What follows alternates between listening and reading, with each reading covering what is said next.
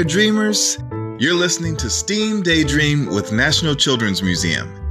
Each month, kids just like you will interview STEAM innovators for answers to their biggest questions. National Children's Museum's mission is to inspire kids to care about and change the world. And we encourage all kids to dream through the lens of STEAM.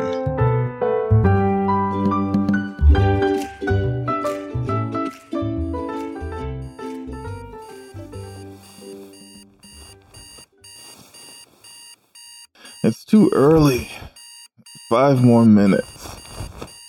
Oh, okay, all right. I'll get up. What time is it anyway? I'm late. All right, AJ, you got this. Pants. Check. Shirt. Check. Now shoes. Shoes there. All right, I'll have to eat breakfast on my way down to Climate Action headquarters. Now I just need to find my Pollinator Patrol badge.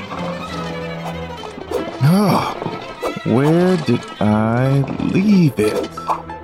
Langley is probably waiting for me at headquarters right now. Where is that badge? I'm sorry, but whatever it is, Langley! Good morning, AJ. Ready for our first Pollinator Patrol assignment of the day? Oh yeah, I forgot. Langley was picking me up this morning. Everything all right, AJ? You're looking for your badge, aren't you? You left it on your desk last night. Oh, that's a relief. Thanks, Langley. And don't worry, I've got breakfast burritos right here with your name on them. You're the best. Don't mention it, partner. Let's hit the road. First stop is an urgent house call. All right. The report says our friend Colin called in about a bat stuck in the attic of his house. A bat? I see why they call it Pollinator Patrol. Bats are excellent pollinators. Good morning, Colin. We're from Climate Action headquarters. My name is AJ, and this is my partner Langley. We have a report that there's a bat stuck in your attic. Yeah, but why did they send Pollinator Patrol for a bat? That's a good question. Bats are very important pollinators. As you might know, plants reproduce from seeds, and seeds can only grow if a plant is pollinated. Pollination happens when pollen is moved from a part of the flower called the stamen to another part of the flower called the pistil. Flowers can also produce a sweet liquid called nectar. Some bats love to eat nectar. And when they come in for dinner, they pick up a little bit of pollen too, and pollinate the flower. It's the same thing that birds, bees, and other insects do. It's important to protect our pollinators because without them, our plants wouldn't be able to make seeds. Bats sound like really cool pollinators. Totally. Now let's see if we can help this bat find its way out of the attic. Can you show us where it is? Yeah, follow me.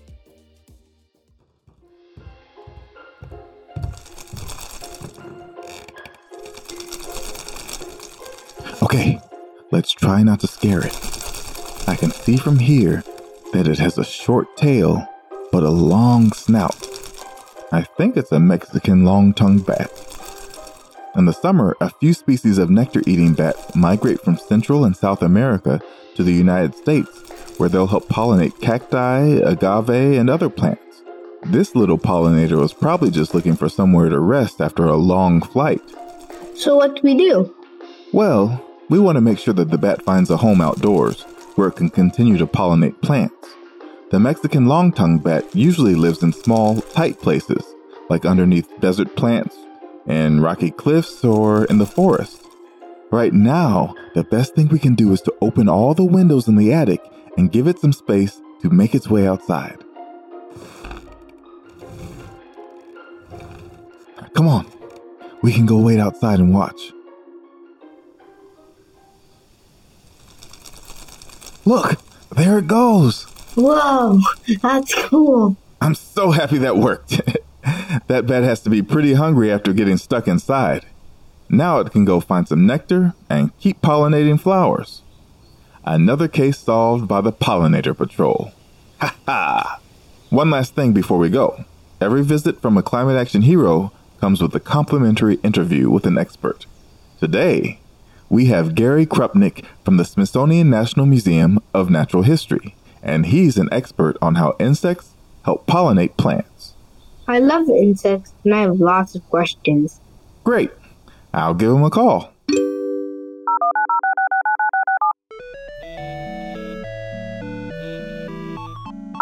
My name is Dr. Gary Krupnick. I am the head of the Plant Conservation Unit at Smithsonian's National Museum of Natural History in the Department of Botany.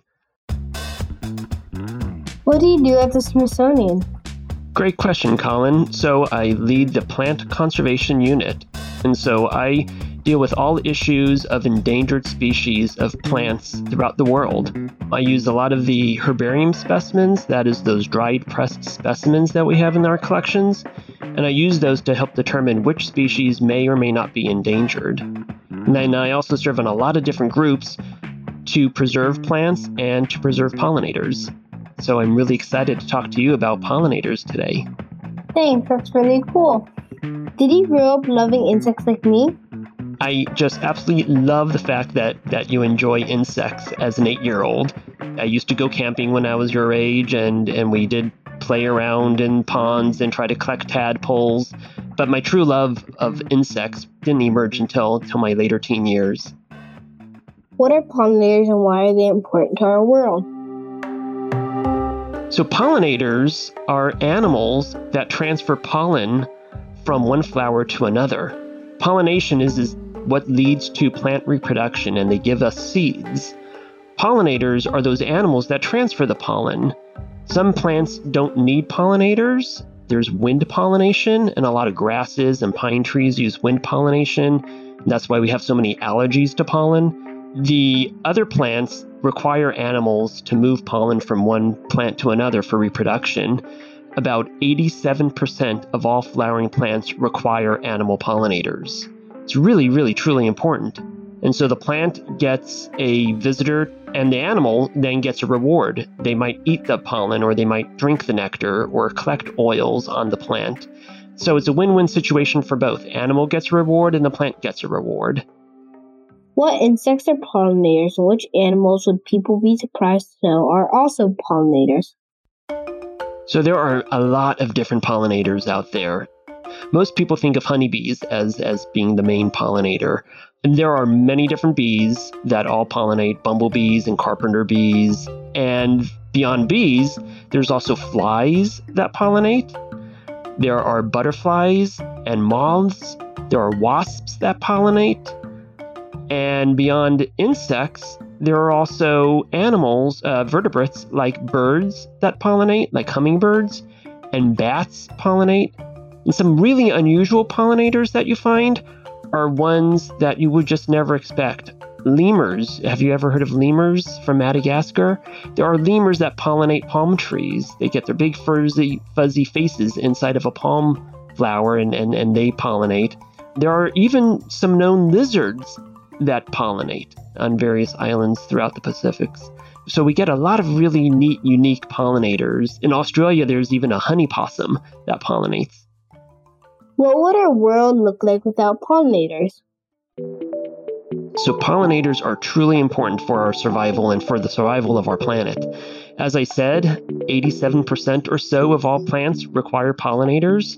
And so without pollinators, you wouldn't have these plants reproducing. When you think of your own food that you eat, humans are really dependent upon pollinators. About 1 in every 3 bites of food, you could thank a pollinator. And so without pollinators, we wouldn't have things like chocolate. Chocolate is dependent upon little flies that pollinate it, little flies called midges. So we wouldn't have chocolate, we wouldn't have vanilla, we wouldn't have fruit like apples or strawberries or blueberries. We wouldn't have nuts like almonds without pollinators. And so our food choices are really dependent upon healthy pollinator populations. Are there any plants or pollinators that are facing extinction because of climate change? So climate change is extremely serious, and there are many different endangered plants and a lot of different endangered pollinators, and we're just trying to tease apart why they are so threatened. Could be lack of habitat. When you remove the places where they live, they don't have a place to live anymore, so it's habitat destruction. But climate change is having a huge impact, especially when you think of droughts or fires or floods. And so any plants or any animals that are threatened by heavy droughts or heavy floods can become threatened with endangerment. One species is the monarch butterfly. You might have heard of monarch butterflies that migrate from Mexico up to Canada and back, and they go right through our country. Monarch butterflies are facing a lot of climate change effects, especially droughts, where they overwinter in Mexico. If there's a cold snap, that it could kill off a lot of pollinators, or if it's too hot, it could kill off pollinators. What can kids like me do to protect pollinators? Are there any activities we can do to attract and invite pollinators into our yards? So that is a fantastic question, Colin. There are so many things that humans can do to help pollinators. And the most important thing you can do personally is plant a native plant garden in your backyard or in your front yard. And if you don't have a backyard or front yard, you could plant one at your school. Native pollinator gardens are really important. They help the native plants, and they provide food for our native pollinators that are nearby. And so there are a lot of different resources out there to find out which plants you should be planting that might attract pollinators. If you want to attract bees, there are certain bee plants, but if you only want butterflies, you could plant specific plants that attract butterflies or moths. So if you go to pollinator.org, we have these new pollinator recipe cards, which provides a little recipe, a little description on how to plant a native pollinator garden. Gives you suggested plants based upon where you live, and gives you instructions on how to get those plants into the ground to help those pollinators. One other thing that you can do is talk to your parents and tell them to reduce the amount of pesticides that they might use in their front yard and backyard. Pesticides are used to kill bad insects that might be eating your plants, but in the process, we're also killing the good insects. And those good insects include pollinators, and so we want to reduce how many poisons we put in our yards that might harm our pollinators today. National Children's Museum's mission is to inspire children to care about and change the world. How do you change the world? By talking to kids like you. I help try to inspire a lot of children and adults in the Washington, D.C. area, throughout the United States, and throughout the world by talking about the importance of pollinators, by talking about the importance of plants. And the research that I do helps try to identify which plants might be endangered so we could put proper management practices in place to prevent them from going extinct. If you don't mind, I have one question for you. What's your favorite pollinator? Hummingbirds. Fantastic. That is a excellent choice. Hummingbirds really love visiting flowers that have those deep red flowers that they could stick their bill in. And when hummingbirds pollinate flowers, they sometimes get hit on the forehead or on the chin with pollen grains. And then when they visit the next flower, that flower knows exactly where that pollen grain is, and that pollen is then transferred to another flower. So that's a fantastic pollinator.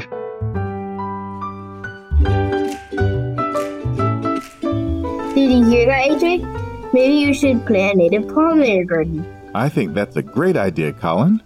Why don't you visit pollinator.org to find out which pollinators live in the area? Then we can choose which plants to put in our garden. Okay. While Colin's doing research for our garden, let's listen to my interview with Sarah Redlaird. She founded the Bee Girl organization, which inspires communities to conserve bees. She gave us some advice on how we can help protect bees and attract them to our garden. My name is Sarah Redlaird, and I'm the executive director of the Bee Girl organization and the director of the American Beekeeping Federation's Kids and Bees program. What is the Bee Girl organization? We're a nonprofit organization And in short, our mission is to inspire people to cover the world with poison-free flowers. How did you first become interested in bees? I think I was born this way. I can't remember a time where I wasn't interested in bees or wasn't completely fascinated by bees and beekeepers and completely in love with honey. I was gifted my first hive by the bee research lab that I worked at in the University of Montana in Missoula when I was a college student there back in about 2009. And that really set me on my current career path. I just cared for these bees so much, and I wanted everyone else to care for them too. Can you share a few facts about bees that fascinate you? I love that they recognize and remember human faces. A colony of bees will get to know their beekeeper, so it's important that you treat your girls right. The hive is about 99% female, so indeed all worker bees are girls. It takes about 2 million flowers to make 1 pound of honey. So every drop of honey that you eat is quite precious. Another fun fact is that there are 20,000 species of bees in the world and 4,000 species of bees here in North America. Why are bees considered pollinators? They are pollinators because they collect pollen as well as nectar for their own families. So in the honeybee hive, honeybees will collect pollen and bring it back to the hive where they make bee bread for their young. Our solitary bees will collect pollen on their bodies and carry it back into their nests, which sometimes just consist of them and their eggs. And they will roll a ball of pollen and nectar and lay an egg on that ball. So it's food for their babies, essentially. But when they carry this pollen on their body and they go from one flower to another flower to another flower, and some of the pollen will fall off of their legs or their bellies, and some bees actually even carry pollen on their eyeballs. This moves the pollen from the anther of a flower to the stigma of sometimes the same flower, but usually a different flower, which pollinates that flower, and then the flower can grow seeds and fruit, and that's pollination. And there are many, many pollinators. Butterflies, bats, and flies, and many other critters are pollinators, but bees are the best pollinator thanks to their body fuzz and their super quick moves. How can kids be everyday pollinator patrollers? Plant flowers. My research has shown that bee communities can be completely different just a few meters from each other. So really, every flower that you plant, no matter where you plant it, matters. And it's also important that you share your passion for bees and planting flowers and encourage others to do it too. One flower is great, but 1,000,000 flowers are even better. So share your love for planting flowers and the bees that you see on your own flowers that you planted with everyone that you know to encourage others to jump on the bandwagon and plant flowers as well. Are there jobs that kids can pursue if they want to help pollinators? Yes, of course. You can help pollinators in pretty much any job. If you're a teacher at a school, plant a pollinator garden and set up a community science project. If you manage a store, don't sell products like harsh insecticides that kill bees. And even jobs that you would do at home, like mowing your lawn. If you have a lawn, participate in No Mow May and don't mow for the whole month of May and see what kind of cool flowers and cool bees come up. If you eat food, which I think we all do, support farmers who farm regeneratively. This is a style of farming where you work with nature and not against it, and it's a very bee-friendly way of growing food. National Children's Museum's mission is to inspire children to care about and change the world. How do you change the world? I change the world by loving bees and sharing how much I love them with everyone I know. Thanks, Sarah, for answering my questions. How's the garden coming along, Colin? Great. It sounds like if we want to attract bees to our garden, we might want to add a few flowers. My mom will love that as much as bees do. You've done a really great job today, Colin. I think you've earned this. Whoa, what's that? It's a Pollinator Patroller badge. You've earned your official spot as a climate action hero. Pollinators are going to love this garden you're building. You know what, dreamers? You can earn your official Pollinator Patroller badge too. All you have to do is help protect all pollinators and the plants they help pollinate. That's all for this month, dreamers. Be sure to subscribe to our podcast and check out our website, nationalchildrensmuseum.org, to find STEAM videos, programs, and resources to keep your curiosity sparked all month long. If you have a question about how music is made, we want to hear from you. Click on the link in the show notes to record your question, and be sure to begin the recording with your name, age, city, and state. Take care, dreamers. STEAM Daydream with National Children's Museum is generously sponsored by Geico. It is narrated by me, AJ Calvert, and produced by Aubrey Vaughn and Paige Childs, with engineering and production by Maddie Zampanti of Conceptual Podcasting. Take care, dreamers.